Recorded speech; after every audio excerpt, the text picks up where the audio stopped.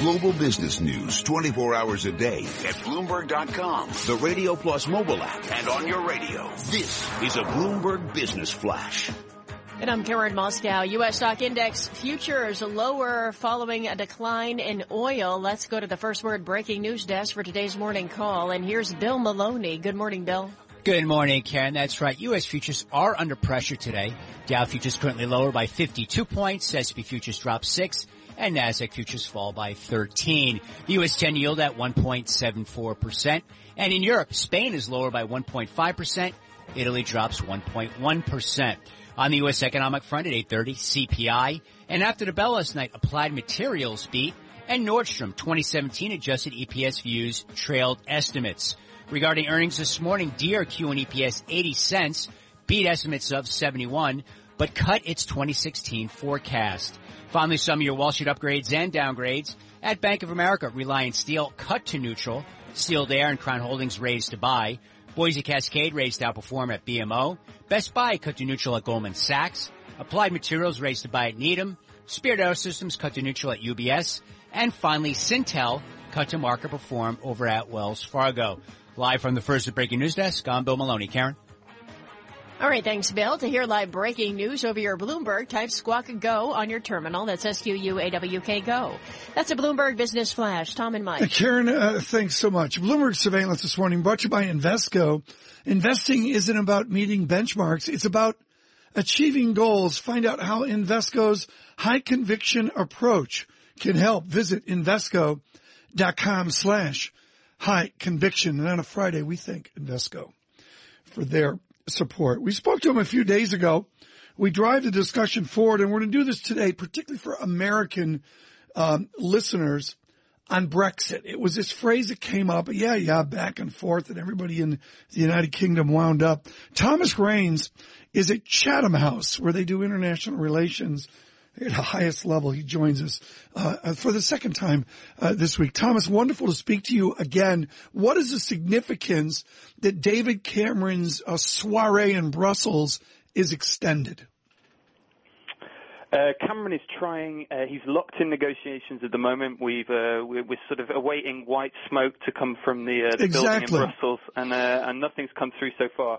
Basically, I think that the deal has been harder. It's been harder to get people to give way. There are a few particular sticking points on the issues that he's trying to address. One is around the access for EU migrants in Britain to the UK welfare system, particularly around child benefits.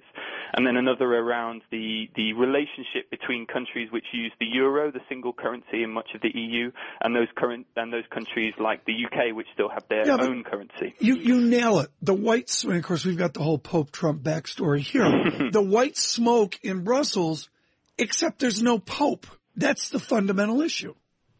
There's no Pope. There is a man named Donald Tusk. He is the president of the EU Council, and he's working very hard at the moment to try and broker a solution. He's former Prime Minister of Poland. He's trying to pressure all sides. He is, by all accounts, keeping everyone locked in negotiations and saying we're not all getting back around the same table until I have a nod from everyone who's taking part that we've got a deal. So at the moment there's a lot of back and forth bilaterals. It comes down to particular words in the texts.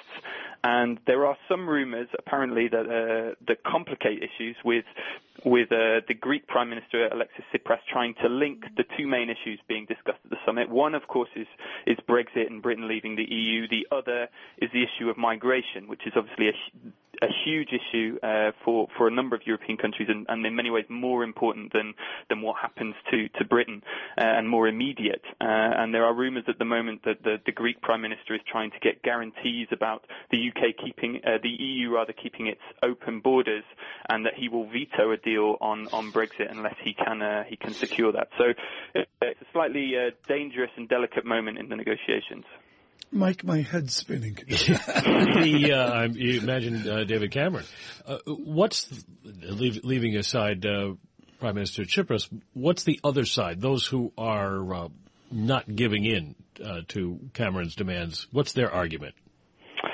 So they have some particular concerns. If you take the countries in Central and Eastern Europe, Poland in particular, they have a lot of citizens who are living in the UK, and they don't want their citizens who live in the UK to be treated differently under UK law than British citizens. So this all comes down to this issue around discrimination and whether if the UK changes the way that people can access benefits, whether that counts as discrimination if it's done on the basis of nationality. So their argument is that if a Polish person works in Britain and pays their taxes, then they should be able to access the same benefits that British people are. But it gets very complicated and a bit tricky around particular issues like child benefit for migrants whose children still live back in Poland. So at the moment, the situation is that they can get benefits for children who are still living back in Poland, and in the UK, that's seen as unfair. So it's an issue of fairness for both sides. So that's one of the reasons it's so difficult to resolve.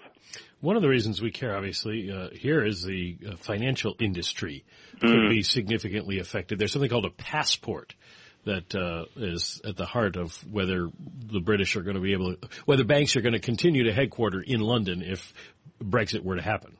Yeah, I mean, that's a huge issue, and one of the items on the negotiation agenda is about seeking to sort of get some special protections for the large financial industry that's based in London and the UK. The real uncertainty around this is that if the UK were to vote to leave, we don't know what the relationship would look like afterwards. No country's ever left the EU. There are some countries which have a relationship that allows for the trade in financial services, but that would involve other trade-offs that the UK might be not willing to make. So this uncertainty is obviously not good for business. In 30 seconds, what's your unexpected out of this? What's the thing that nobody's looking for in London?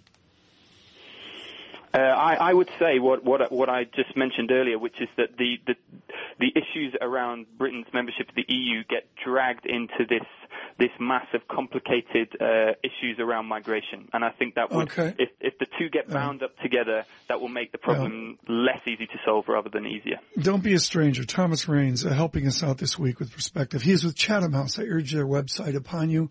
Like many of their brethren in international relations, very smart reading and weekend reading to make you more informed about these events. I got to give a major shout out, Michael Key, to Francine Lacroix, who was way out front on the urgency of Brexit. Francine provided terrific leadership here to the surveillance team. Futures at -6. Next, we look at the economy, Bloomberg Surveillance. Coming up, the With All Due Respect highlight brought to you by Land Rover. If it's in your nature to cast off the everyday and seek adventure, the Discovery Sport was built to help your search. Visit LandRover, tristate.com for special offers during the only adventure sales event. Land Rover, above and beyond.